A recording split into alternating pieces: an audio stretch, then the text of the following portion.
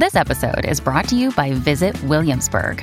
In Williamsburg, Virginia, there's never too much of a good thing. Whether you're a foodie, a golfer, a history buff, a shopaholic, an outdoor enthusiast, or a thrill seeker, you'll find what you came for here and more. So ask yourself, what is it you want? Discover Williamsburg and plan your trip at visitwilliamsburg.com. This is Jack and Joe from Derazzled, the podcast that takes award-winning worst films and fixes them. It's not enough to just point out when a movie is bad. Which we do. Or to discover why the movie is so bad. Which we do. We go ahead and fix the whole damned thing. Yeah, we do. Bad movies, good writing, a special brand of stupid. That's Derazzled. Find Derazzled at your favorite podcast spot. We're sure to razzle-dazzle you. Derazzled.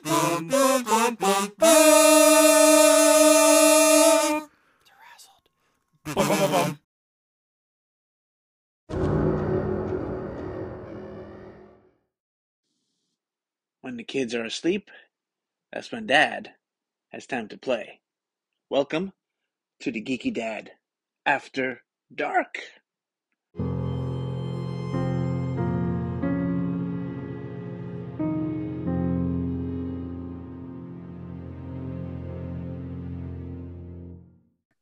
I'm here with one of my favorite podcasters. You know, he's part of the Three Geeky Dad show. Now, Marc, can you tell us a little bit about yourself, a little bit about the show, you know?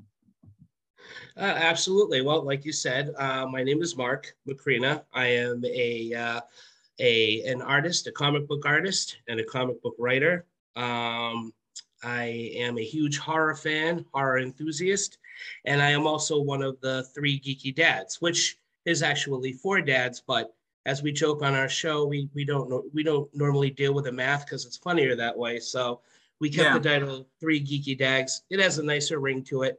So, but I do Three Geeky Dads with Brian, Tito, and Derek. And I also have a second podcast with Tito from Three Geeky Dads that we do with a buddy of mine, Aaron Leidecker, which is called Monster Serial, which mostly covers horror films throughout the 80s. Sometimes we dip into the latter half of the 70s or early 90s, but we roughly keep it sort of an 80s horror, 80s action, sci-fi kind of theme to it overall. And Monster Serial is, you know, it basically means it's a title referring to the movies you'd sleep over your friends at and watch and have a bowl of cereal. So that's how the title of that came about. So other than that, I'm like I said, a comic book artist. I do a comic book called Werewolf with a Chainsaw. Yes, I love that cover that you did recently. Oh, thank you very much. I'll have to get you some copies over there. Yeah. I am working on issue 3 as we speak, and that'll be coming out this October. So just in time for Halloween, right? Just in time for Halloween, yes.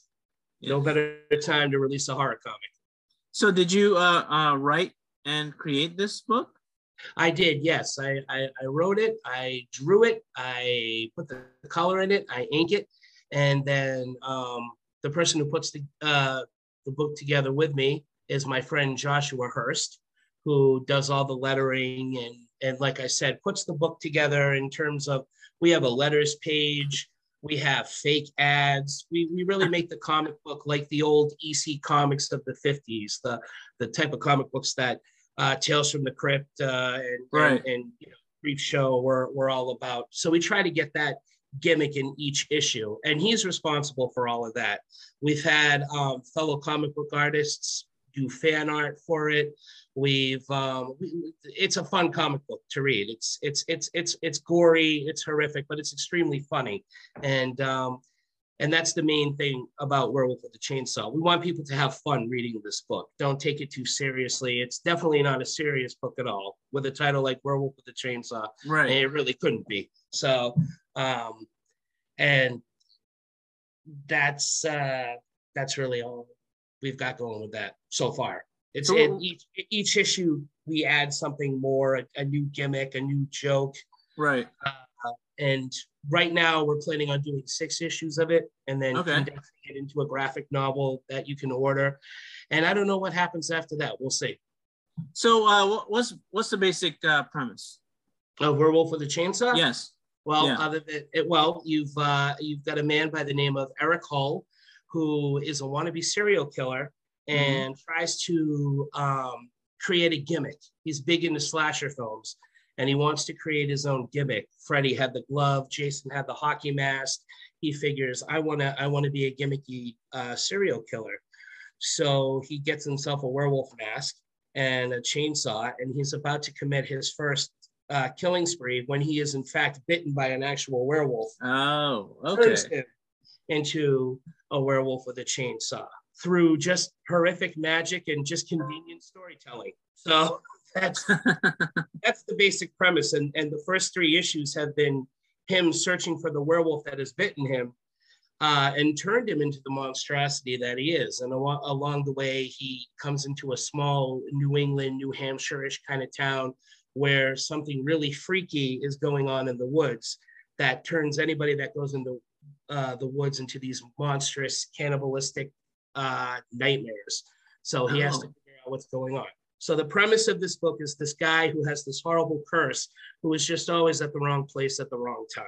He's not a superhero. In fact, he's a supervillain that just, well, I wouldn't say he's a supervillain. He's a bad guy that never got the chance to be bad.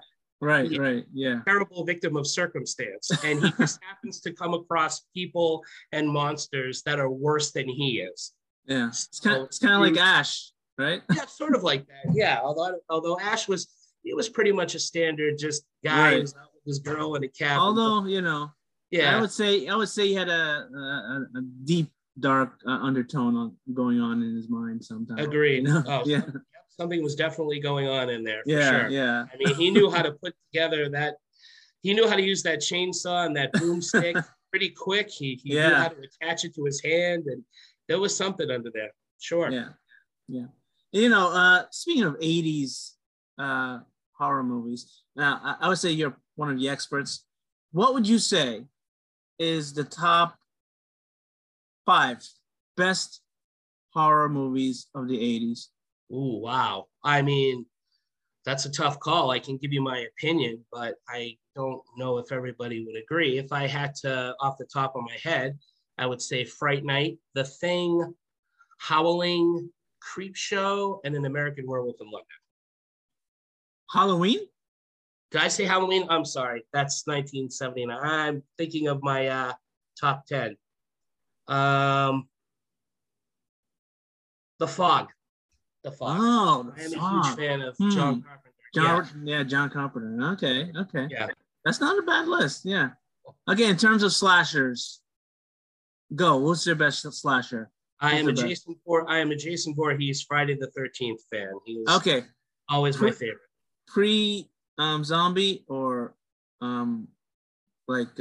inbred crazy undead type? Which one? Interesting. I mean, my favorite is part 6, Jason Lives, when he's brought back from the dead. Yes, that's one of my favorites too. Yeah. I would have to say Zombie Jason versus Mad Hillbilly Running Jason. Jason in part 3 is good, but I really think he's just awesome to watch from 6 on. And I'm even counting part 8. Which part 8 is not a good movie, but man, I have a lot of fun watching it. Yeah, I mean, I even have fun with Jason in Space, Okay. Oh no, Jason X is great. Yeah, that's a great movie. Yeah. That's the 90s were not very kind to slasher movies. No. And horror was, before Scream came along, they were very stagnant. And what I like is I think it's still stagnant right now. It kind of is. They're trying to bring it back with Halloween, and I think they've done an all right job. But I'm waiting for that new Friday the 13th film, man. I'm holding on to that dream. I thought. I mean, the last reboot did well. I thought, but I guess not enough. I don't know. Well, there's a lawsuit.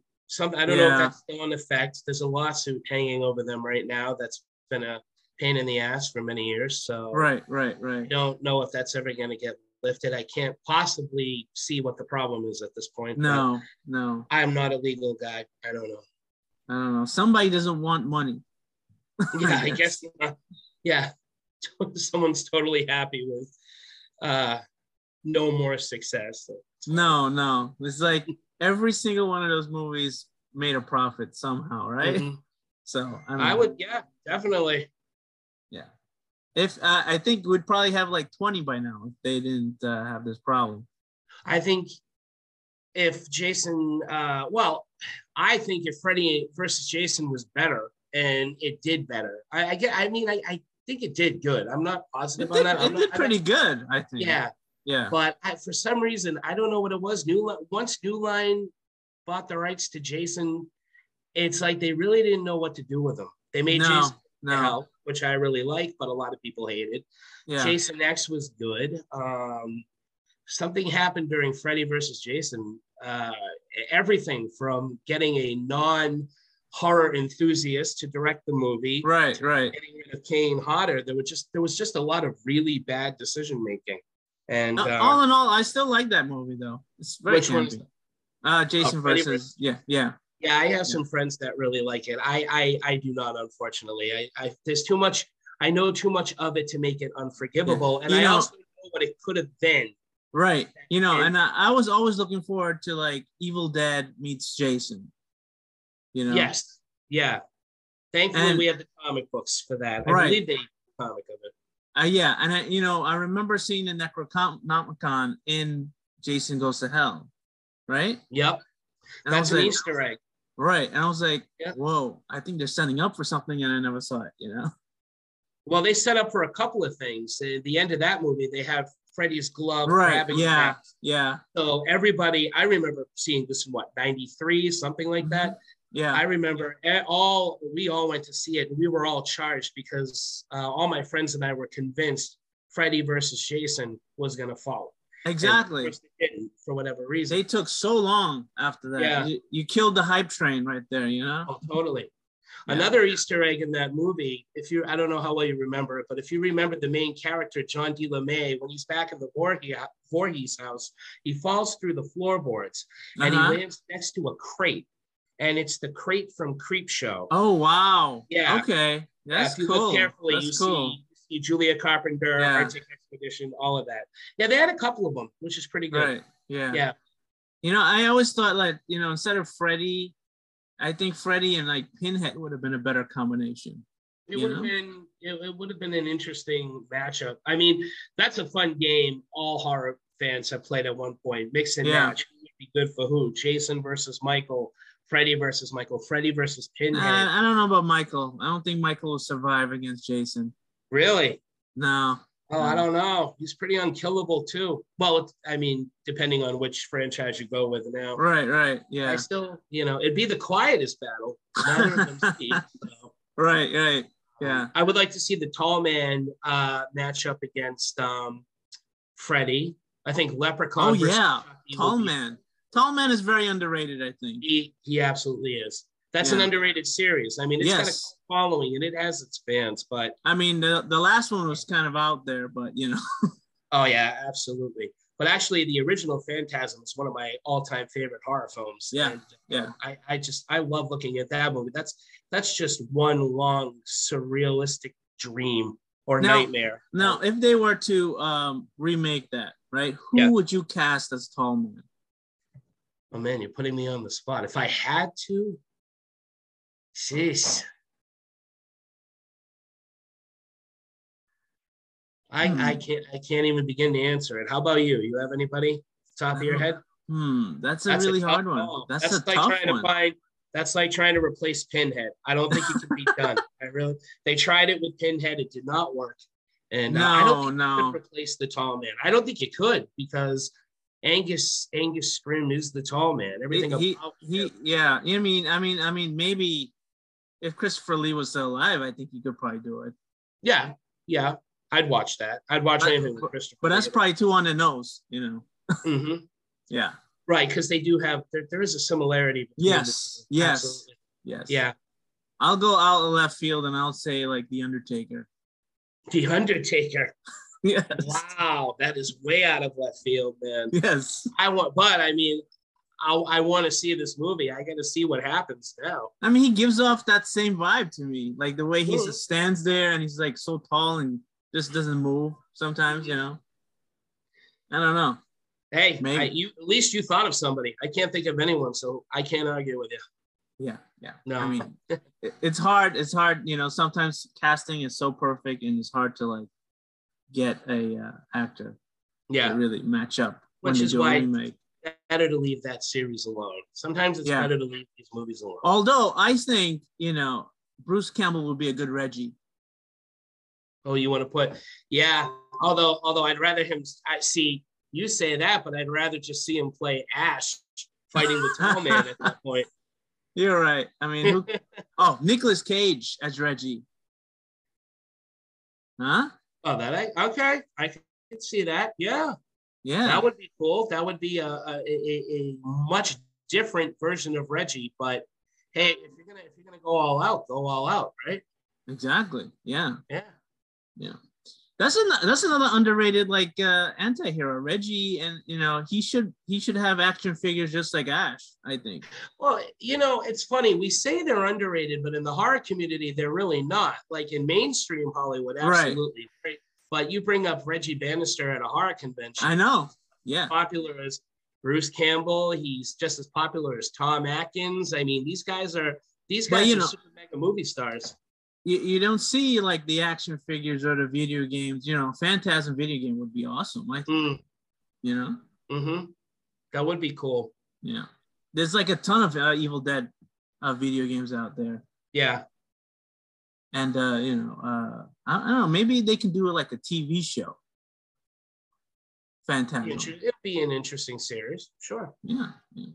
Now, but besides this, I see that you did a cover for a book recently. Oh, yeah, I did a book cover for my friend Sonig Baradian. She is a writer. I guess I can call her a novelist now because she has published her first book called Within Fire, which is a young adult fantasy book.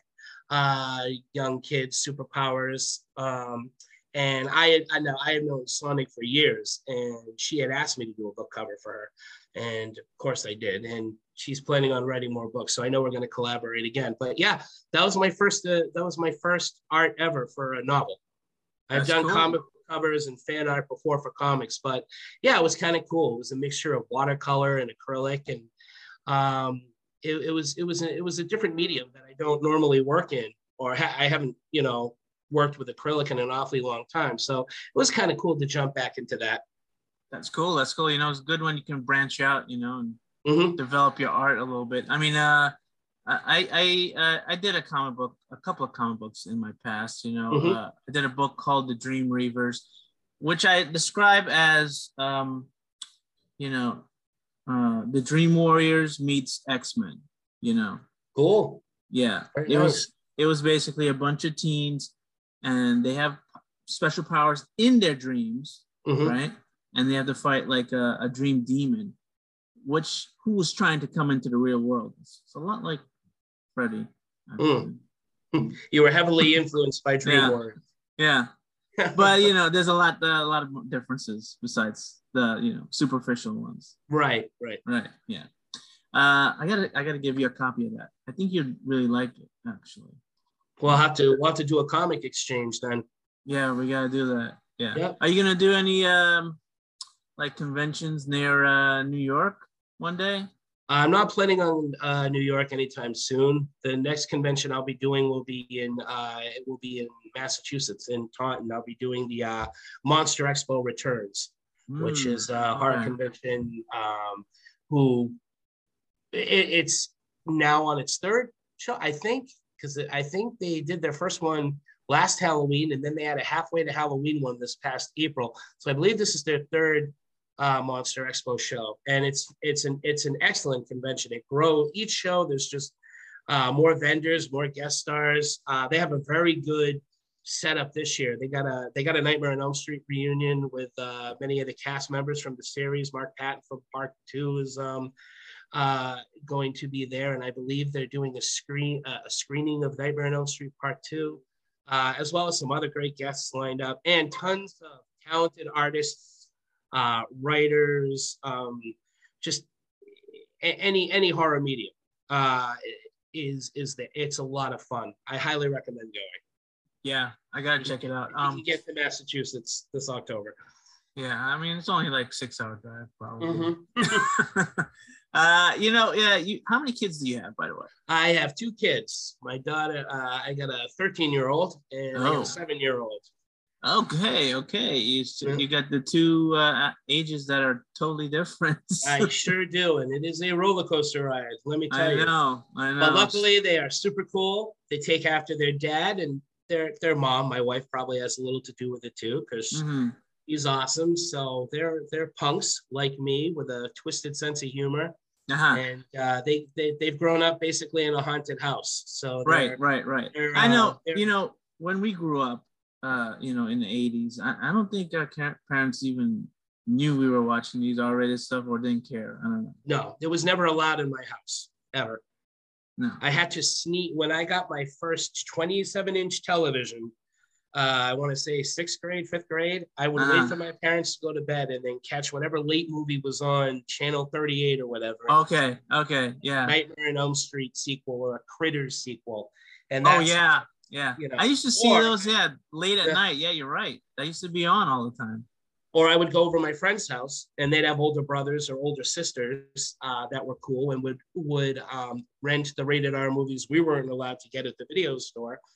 And that's how I was exposed to movies like The Thing, Predator, right? The Fly, Halloween, Creep Show, all the greats.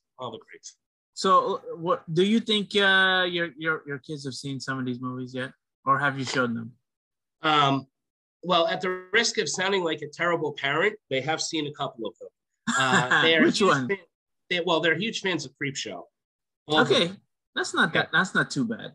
Well, it's not too bad, except if you have a 7-year-old that likes to draw a ghoul with a severed head on a plate, which she did. She made that for me not too long ago. Then somebody might bat an eye at that. But I couldn't resist. She said, and I watch the movies with them. Right, yeah. I tell them how the effects are done and how they're all actors and how it's not real and the whole spiel. Real life violence is not as cool. It's not good like it is. Right. It's not as colorful and cartoony. It's grim and it's terrible. And they get that. I say it so much. They get agitated. They say, "Dad, stop. We get it. We know." Right. Yeah. No, they do love it. Yeah, they're Chucky fans. They're I say Creep Show fans. And then out of left field, they'll like some of the weirdest stuff. I was watching, I think it was, the early 1930s Jekyll and Hyde, and my 7-year-old loved it. She absolutely loved it. I couldn't believe it. My kids like black and white movies. I'm kind of proud of them. My other daughter, Emily, she loves Psycho, the original Psycho movie. Okay. We raise them on good stuff, Very cool. As long as she didn't run around the house with a knife against you or anything. Well, there was that one. No, not at all. What is she gonna dress up as for Halloween? Norman Bates? I don't know with her. Emily, my oldest, is into cosplaying and costume design. She designs her own costumes and she's huge into anime. So she's usually an anime character that I have no idea. Exactly. Yeah. Livy, my youngest, is probably it changes every day. Last I heard, she was going to go as Chucky, but then that changed to something else. I can't remember what, but usually she ends up getting a cool little scary unknown monster mask and just goes around and usually with a toy weapon and scares all the older kids because she has no fear. Right. We watch so much like zombie related stuff in the house. Mm-hmm. Anytime the baby sees any type of monster, it could be like a dragon, it could be just like anything scary looking. He's like, "Daddy, a zombie. Everything's a zombie to him now." He can't differentiate. He doesn't know the difference. He'll learn. He'll figure it out. You'll figure it out. Yeah, sure. And then he goes like, like this, pew, pew, track. pew. You're dead. That's great. That's great. Yeah. Oh, what good parents we are. Huh? Yeah. I don't, I don't have a problem with it. I think I've learned that, like I said, horror was never allowed in my house when I was a little kid, and it just made me more fascinated to see it. Right. It was the opposite for me. I remember seeing, Friday the 13th movies, probably around like 5 or 6 years old. Wow. That was my first time seeing boobies on TV. Yeah. I don't know. I guess I turned out right. I think it turned out fine. When I was 5 or 6, my world of monsters was, the villains from He-Man, or what the monster of the week was on Scooby-Doo. Right. But I mean, I knew of the classics. We'd go, we'd take school field trips to the library. So I knew who the Frankenstein monster and Dracula and the Wolfman were before I had ever seen a Dracula movie. So, who do you think is the best actor to ever play Dracula? Bela Lugosi.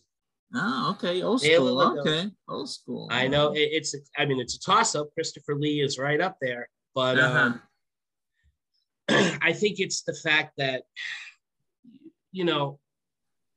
so it's been done before, but an actor that creates an icon and then to forever be stamped with it in terms of how they move, how they speak, what they look like. I mean, Bela Lugosi is Dracula, meaning people know who Bela Lugosi is, even if they don't know who Bela Lugosi is, because he is the quintessential makeup of what we think of as Dracula.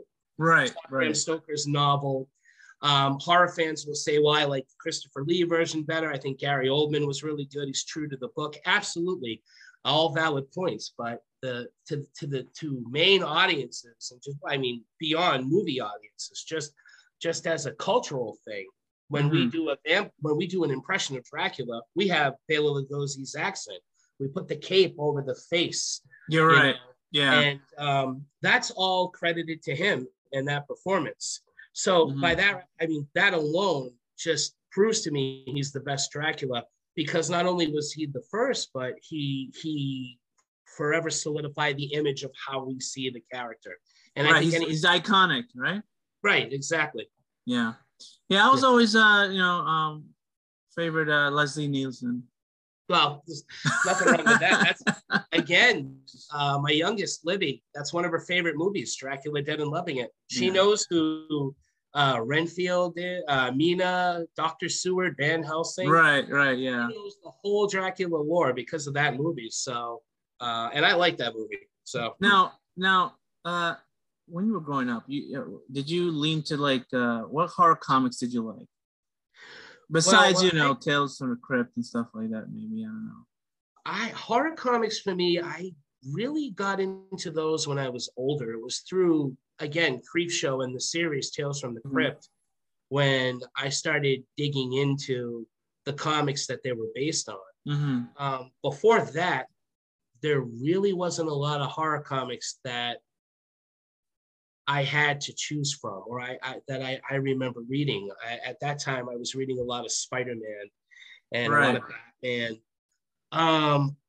Later on, I remember picking up the first volume of 30 Days of Night because the movie had just come out. But I think I had read the first book before the movie had come out, but I heard there was a movie coming out of it, and somebody was telling me the premise, and I thought, oh, that was pretty cool. Yeah. So I picked that up, and Steve Niles is a great horror writer, and Ben Templesmith's art in that book is incredible. Exactly. Other than again going through back issues of Tales from the Crypt and stuff, there were not a lot of horror comics. I mean, DC had House of Mystery. Right. Checked out some of those. Well, not the house again, not until I was older and super into comics. When I was a kid, I was more into monsters and movies. Really, my love of comic books didn't get too serious until after Tim Burton's Batman. Okay. Have you checked out some of the original run of Hellblazer? I just started to not too long ago. Uh-huh. John Constantine was a character I always liked. I always liked the Justice League Dark, but I've only recently gotten to his solo stuff. And That original run is pretty dark. Yeah, the Vertigo stuff, and I'm loving it. Yeah. And Alan Moore's run on Swamp Thing was pretty great too. Mm-hmm. Where they introduced Constantine in there. I did read that. I did enjoy that run immensely. I remember picking up back in the mid '90s. I remember picking up back issues of Nightbreed and the Hellraiser comic books. Yeah. So it was whatever I could find at a comic book store or a flea market somewhere. Yeah, I mean, I think Marvel had the early run of Ghost Rider from the '90s. I really liked that. Midnight Suns. Remember that? No, I never read that. No, it was like a team of all of the horror characters together in one team. Oh, no kidding! Wow. Yeah, it was like Johnny Blaze, the other Ghost Rider, Danny Ketch. I think some of the guys from the Darkhold cult. There was a book called Darkhold. I think Werewolf by Night was there. Doctor Strange. I do know that one. Yep. Doctor Strange was part of this team. Elsa Bloodstone maybe was there too. A bunch of horror characters from Marvel. They just joined up as a team, and I think they might be leading up to that. That's with the Blade movie. I think he's going to be recruiting people and starting up a team. Plus, there's a Midnight Suns game coming out. Oh, wow. Nice. So, when Marvel starts amping up something, something's brewing, Always. There's always something. Something's always coming down the pipeline with Marvel. Yeah. Mm-hmm. But, by the way, what do you think of Blade? Blade is a pretty good horror character, right? Oh yeah, I did like Blade. I mean, again, my first introduction to him was the movie. Yeah, I don't think the comics ever match the greatness of the movie, though. No, the movie was phenomenal. They never matched the comics. Never matched that in terms of tone. No. I never read He was more of like he was more of like a blaxploitation kind of character in the 70s. Right. Really goofy looking too. Yeah. I remember seeing old pictures of him. I would love to see that version. I'm really big into horror exploitation. Blackula is one of my favorite films. Yeah. And I would love to see that whole genre kind of make an appearance in something. Right. You never know with Marvel. They've done some crazy stuff. I never thought I'd see the Luke Cage, original suit, and they showed it for like one scene in the show. Yeah, they don't often disappoint. No. I was hoping we'd see some more horror-related stuff from Marvel, but we haven't really had any. I'm hoping, Blade is going to be PG-13, and I hope it doesn't neuter the character too much. No, I hope not either. Yeah. If you're dealing with a vampire slayer, you're well. I got fireworks going on outside. Excuse me. Someone's throwing us a party. Oh gosh. 4th of July. Yeah. Yeah. Wow. Excuse me 1 second. Okay. Okay. Sorry about that. No problem. One night, this town, I live in the quietest of neighborhoods. The one time you and I do this, I got a fiesta going on out there. That's fine. It brings more realism to the show. I hardly do any edits at all. Yeah. I gotta go. I gotta listen to your Monster Serial show. I didn't know that you had another show. Actually. Yep. Yeah. Yeah, it's pretty good. We've been doing that for over a year now, about a year, a little over a year actually. Wow. And available on Spotify and iTunes, and check it out. If you ever need a guest, call me, because I love horror stuff. I've seen probably everything from the 80s and the 90s. Now, what are your favorite? I haven't asked you. What if you had to give me a top 5? Okay. What would you throw in there? Well, I would say the first Friday the 13th movie It's not on the list, actually. Only the last part. The last ending of that movie is pretty scary. But Sleepaway Camp. That's a good one. Freaks me out to this Yep. day. Okay? That last scene where they just freeze frame on her face. Well, I don't know how to say it. I can't say her, right? Well, I mean, if people haven't seen the movie by now, it's Right, yeah. you know. I mean, that freeze frame on that Sure. face, I still get nightmares from that same scene. Okay? Mhm. The whole movie as a whole is kind of generic, but that last scene just blew my mind when I was a kid. Yeah. Yeah, that's freaky. The Thing, I Mhm. gotta say, that was pretty gross. The Fly, you know, Oh, I didn't think about that one. Good choice. yeah, The Excellent Fly choice. was really gross when I was a kid. Most of Cronenberg's movies were pretty out there in the 80s, you know. I'm a big Cronenberg fan. Yeah. I love Videodrome. That's my Video favorite. Drone, yes, very freaky movie as well. Let's see what else. Nightmare on Elm Street, the first one, was pretty good. Yeah, I liked it. I like part 3 also. You know, the Mhm. rest I can give or take here and there. You know, but Yeah. the first and the third are my favorites. Yeah, I really like the first 4. I even Right. throw 4 in there because it's a continuation of Alice's story, and I really like the character of Alice. right. You know, I didn't like and that they recast everybody. That's one of the main reasons I didn't like that. I know that was Patricia Arquette Yeah, was yeah, replaced with Tuesday Night, and that was unfortunate. But everybody else was pretty much the same. So yeah, that pretty was much. okay. Yeah, You know, the great thing about that series is the cover art for the movies, especially 1 through 4. The poster art is phenomenal. yes. I Remember think the name? it's painted, right? Yeah. Oh, they're Yeah, fantastic paintings, beautiful Yeah. image. You know, Yeah. something we're kind of getting back to a little bit now with special editions and Shout Factory, Scream Factory right. releasing Yeah, special collector editions of movies. We're getting these cool artistic covers again.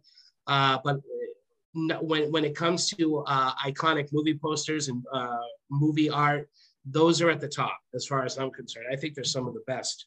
yeah. What else is another one? Oh yes, the first Hellraisers were pretty good.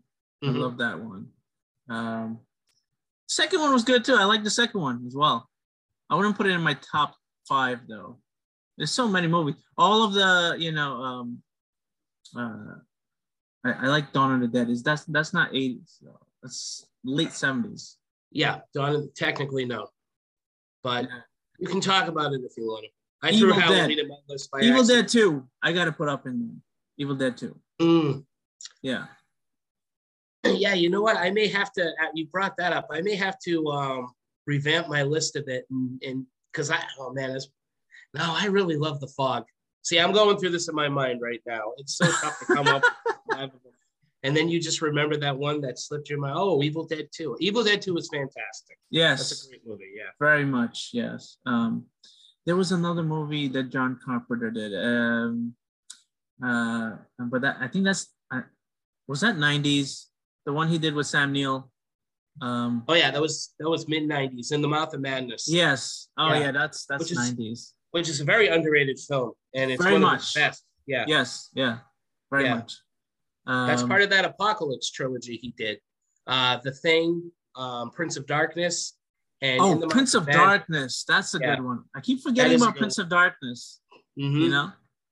I mean, trying yeah. to create a top 5 in this genre, you have home runs just from one director alone. It's tough right. to Yes. Yes. You know. Half of my list has John Carpenter movies in there. I should mix it up a little bit. You know? All right. So why do you think the 80s had so many classic horror movies? I think it's because the next generation of filmmakers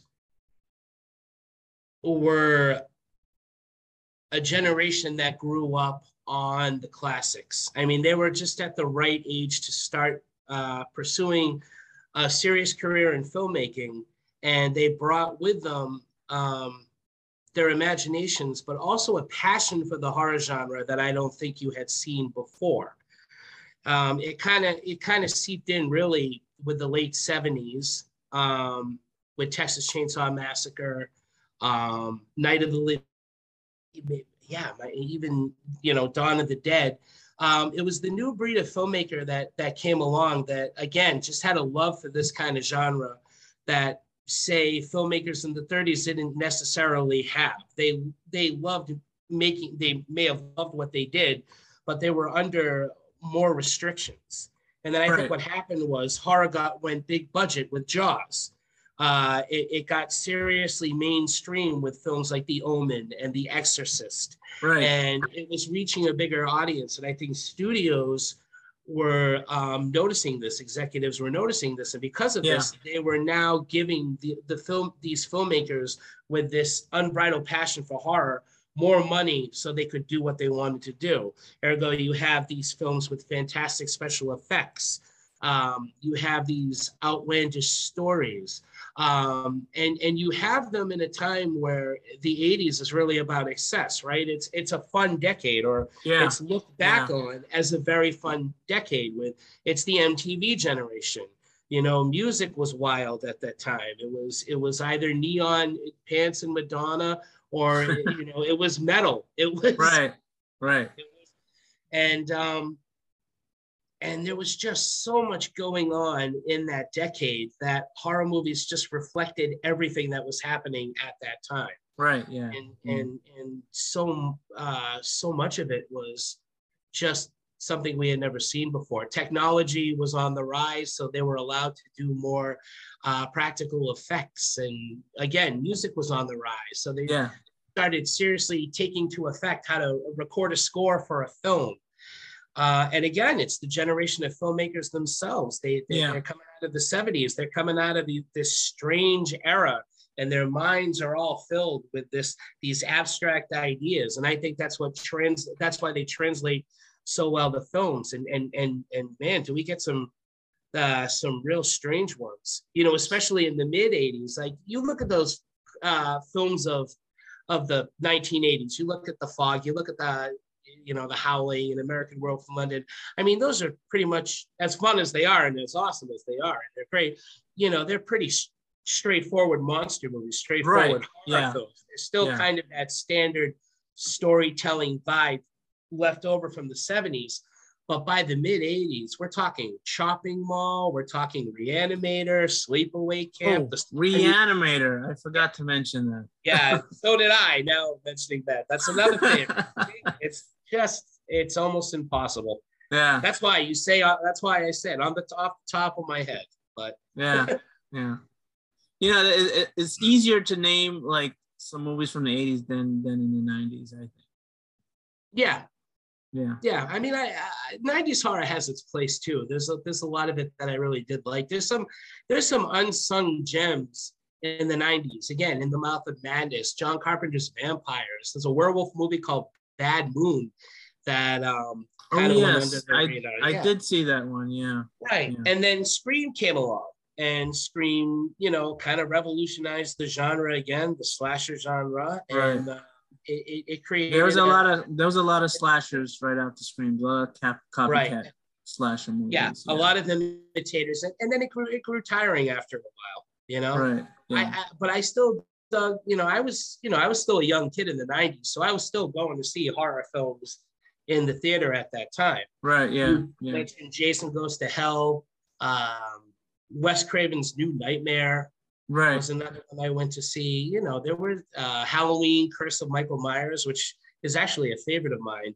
That Which one? There was like two cuts of that. Well, I mean, I like the director's cut better, but I had seen the theatrical cut, obviously, in the theater. So okay, yeah. I actually like the director's cut too. Yeah. Oh, I do too. Yeah. Yeah, I'm surprised. I wish they had gone more into that Thorn cult thing. We never got no resolution out of that. Well, I mean, it was good storytelling, but on the other side of it, it was kind of hurting the whole mystique of Michael Myers a little more. Kinda. So, you take the mystery out of Michael Myers, it's not as effective. I mean, even the Rob Zombie Halloween film, which I actually enjoy, I consider that a multiverse or a what if scenario Halloween. Yeah. It exists in a parallel world. What if Michael Myers came from white trash, But right, yeah. But even that film, it's good, but I feel like one day we're gonna see like a No Way Home situation where they bring all three Michaels together. You never know. Anything's You possible. never know. They're doing You everything never now. know. I mean, they there's nothing that can stop them from doing any of that stuff. So, what was the name of that evil company from part 3 of Halloween? oh, the Silver Shamrock. Yeah. What if like we go back to that universe? The Silver Shamrock opens up a dimensional gateway for all the Michaels to come through. Gotta get right. See, I'll see it. Get right, and there you go. there you go. That's an idea. Like nobody's stealing this. It's our idea. No, Hollywood's not that smart to do that. Halloween 3. That's another favorite. Son of a gun. Yeah, very underrated, that one. I think. Well, I'm a big Tom Atkins fan, as the dads will tell you. There's Night of the Creeps. Night of the Creeps. See? Oh man, how did I forget that? Monster Squad. I mean, Monster you can go Squad. on. Gremlins. They're all good. You know what? Scrap it. There is no top 5 rap that can't be done. Even the Critters. I like Critters. I like Ghoulies. Oh, the Critters is great. Critters is an excellent movie. Yeah. Yes, but I even like the one where he went to space. Mm-hmm. Number 4. Yeah. Yep. I don't know if they did any more after that. There was one release not too long ago on Sci-Fi. I can't remember what the subtitle of it. It was called Critters. Was it The Last Binge? Oh wow. Yeah, it wasn't very good, unfortunately. No. And there was a short-lived series on Shudder. But yes, there was. Yeah, I don't know what happened to that. That was pretty. I never got to see that one. Weird, actually. Yeah. That was strange. That went a little too comedic for me. And Critters, I mean, that's a funny concept, but they kind of crossed the line into goofy slapstick. Too goofy, too slapsticky for me. So. Right. Yeah. They were getting there towards the end too, right? Right. Yeah. And I think Angela Bassett. That's one of her first movies. Part 4. Wow. I think she was in that. And Leonardo DiCaprio was in one of those too. Part 3. Yep. Yeah. Yep. You got to get your start somewhere. I know. I think we haven't seen a good slasher, like a new slasher. Besides, like maybe Hatchet. That's about it. Well, the last, Hatchet's great. I love the Hatchet. Yeah, Hatchet. I'm a big fan of Adam Green. Anyway. Yeah. I don't know. Was Strangers, and that's early 2000s for me. Yeah, I guess. Strangers is a great film. I really like that one. They didn't really do too much with that, though. They just did 2 movies, and that's because it. You didn't have to. It was pretty simple. I like that they didn't do a lot with it. Right. I guess you can you can count the Creeper, Jeepers Creeper. That guy. Yeah. Absolutely. Well, I mean, he's definitely a horror villain, and he cherry pick, especially in part 2, he cherry picks his targets one by one. Yeah. Attacking them when they're all trapped on that. I actually like that movie. I like that one better than the first one. Believe it or not. Yes, I do. Every time I watch that movie, I get creeped out because of the director's past. Yeah. I get kind of, because there's some shots where he's like lingering on shots of the guys, and you're like, okay, is this guy playing out his own fantasy on screen? Yeah, that definitely hurt the franchise. Sure. Yeah. It's tough to separate that stuff for sure. Yeah. And, Same thing goes with all the Bryan Singer movies right now. Every time I look at those movies, I'm like, okay. I know. I'm a big Usual Suspects fan, and that's Bryan Singer and Kevin Spacey. That's really hard for me. Right. And I heard there was some shenanigans with Apt Pupil. Oh, really? Wow. Yeah, with the young actors on that movie. Was it Brad Renfro? Yes, I heard there was some allegations there too. Well, I mean, real life is scarier than anything we've watched in the 80s. Exactly. Yeah, what did you think about like the Freddy remake? I wasn't a huge fan of it. No. It's you capture lightning in a bottle. Speaking of pedophilia, that whole cliche. I just you asked what made the 80s great for movies, and I think it's because they were fun. Exactly. Even many of the, maybe not so much Hellraiser, but many of the classic 80s horror films had a funhouse quality to them, and I think with a lot of these remakes, they suck all the fun out of the movie. Yeah, they make it too serious, Yeah, they take themselves way too seriously, and I think that movie, took itself way too serious, because this is, you're dealing with a very taboo subject. Exactly. Yeah. And if you're the original Nightmare on Elm Street, they were kind of smart in how they approached the whole child molestation thing. They said child killer. They didn't read much into that. And then they like kind of play with his innocence, like maybe he was innocent at one point, As the sequels went on, yeah. I mean, by that point, the whole series was lighthearted and almost cartoony. Right. By part 6, when he's the Wicked Witch of the West at one point, I can't remember who he does it to.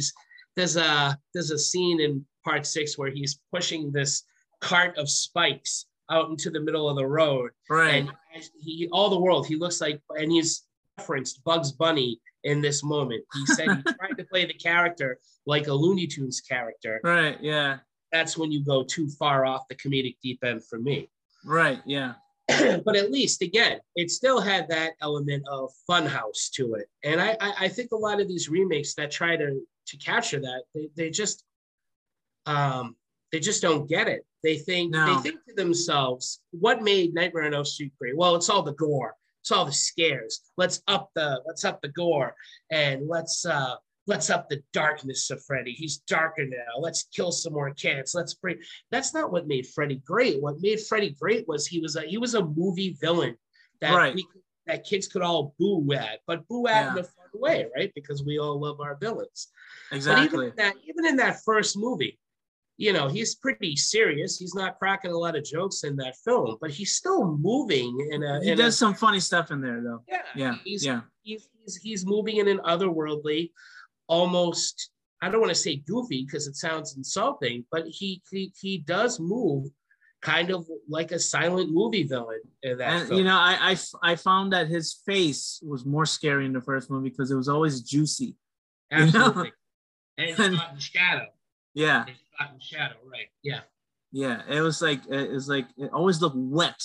I was like, oh, it was like so gross. Oh, definitely. Yeah. Towards the end, the face looked so dried out and like not scary anymore. He looked like a Joker a little bit, right? Well, don't forget, by what was it, 5, 6 maybe, he had become a toy. He'd become a doll for children to play with. Oh yes, he was. He was I on used to actually. I got in trouble as a kid because I used to call that 1-900 number. Oh, I remember that. Yeah. And I kept calling, and like the phone bill was like a couple of $100. Mm-hmm. And I got in trouble bad. Okay. Yep.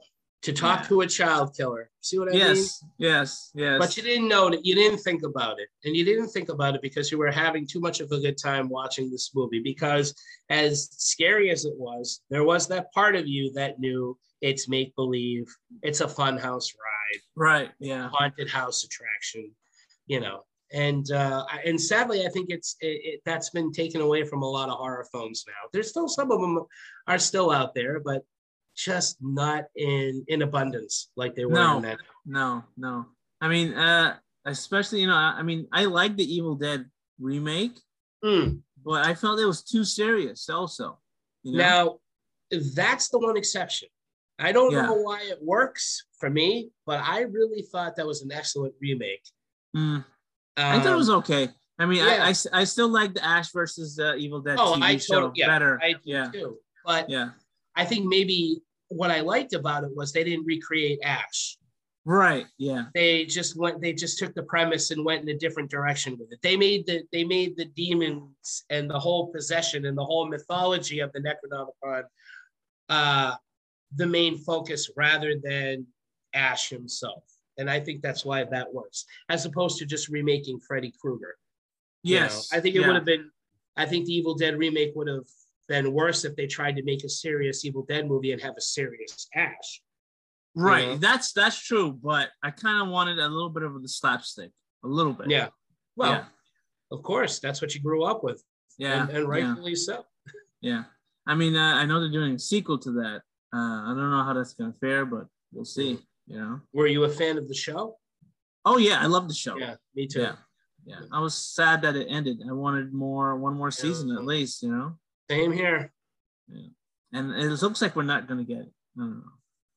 I mean, Well, they're talking about animated series. No. I think those characters showed up in the new Evil Dead game. Those Did they really?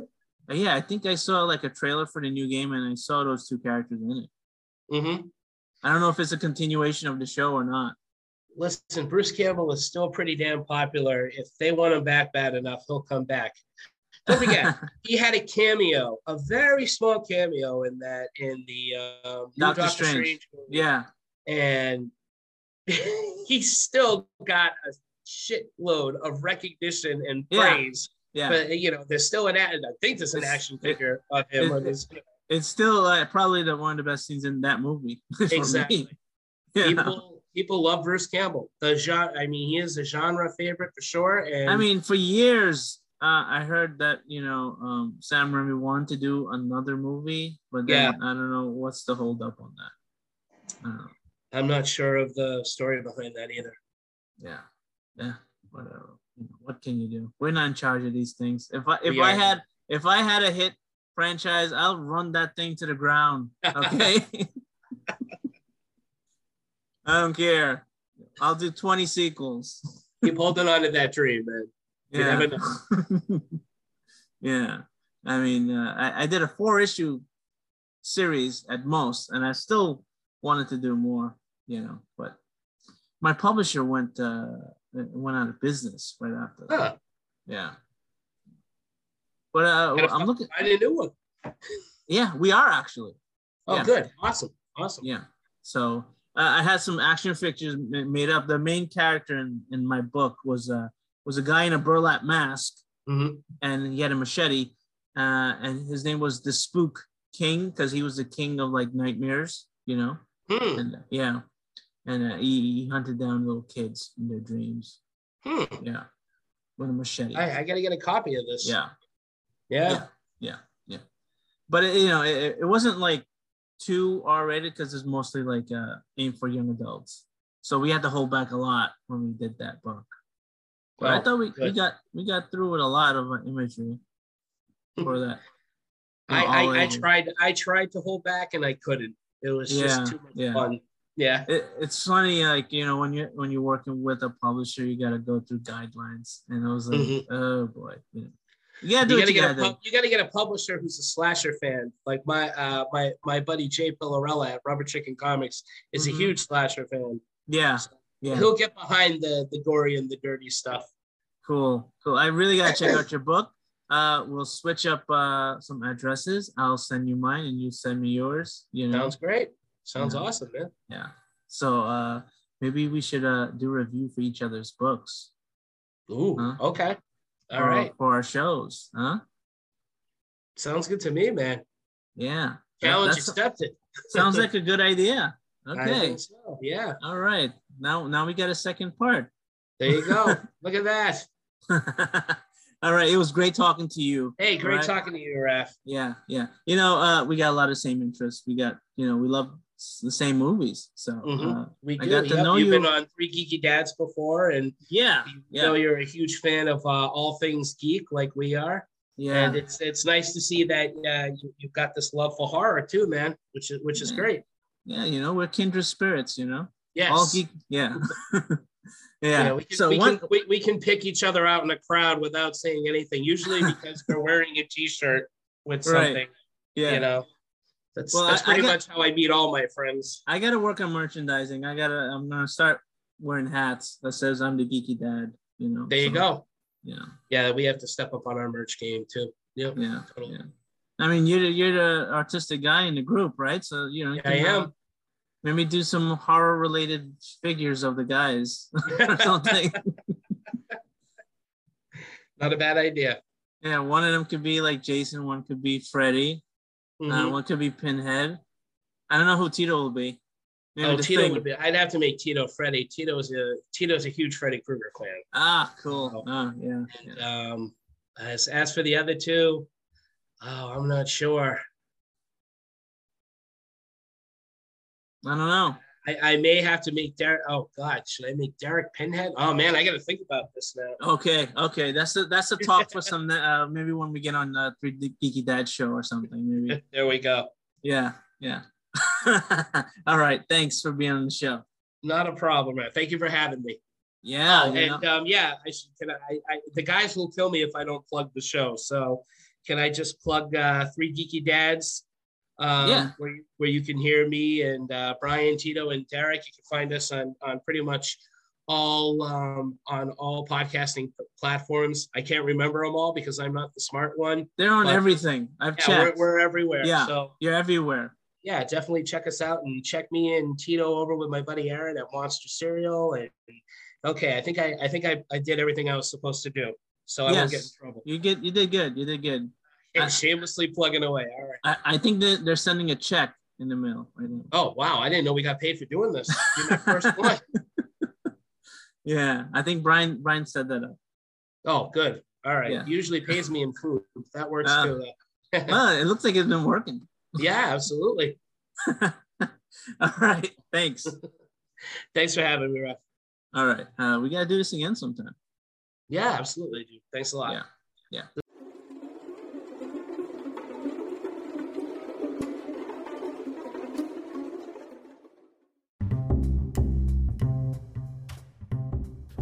This episode is sponsored by Audible. You can get thousands of great selections of audiobooks, plus exclusive Audible originals you won't find anywhere else. And, you can get theatrical performances, A-list comedy, and best of all, even podcasts like this one. And all you need to do is go to audibletrial.com/The Geeky Dad Podcast, and you'll get 30 days free when you sign up. When you download titles, you can listen to them offline anytime, anywhere. The app is free and can be installed on all smartphones and tablets. You can listen across devices without losing your spot. And if you can't decide what you want to listen to, don't worry. You can keep the credits for up to a year. And then you can binge them all in a whole series if you like. So, go to audibletrial.com/The Geeky Dad Podcast and get your free trial on us. Help out the show, help out yourself, and listen to great audiobooks with A-list talent narrating. Right now I'm listening to Artemis, narrated by Rosario Dawson. It feels cool to have a celebrity narrating to you. It makes you feel special. So try it out.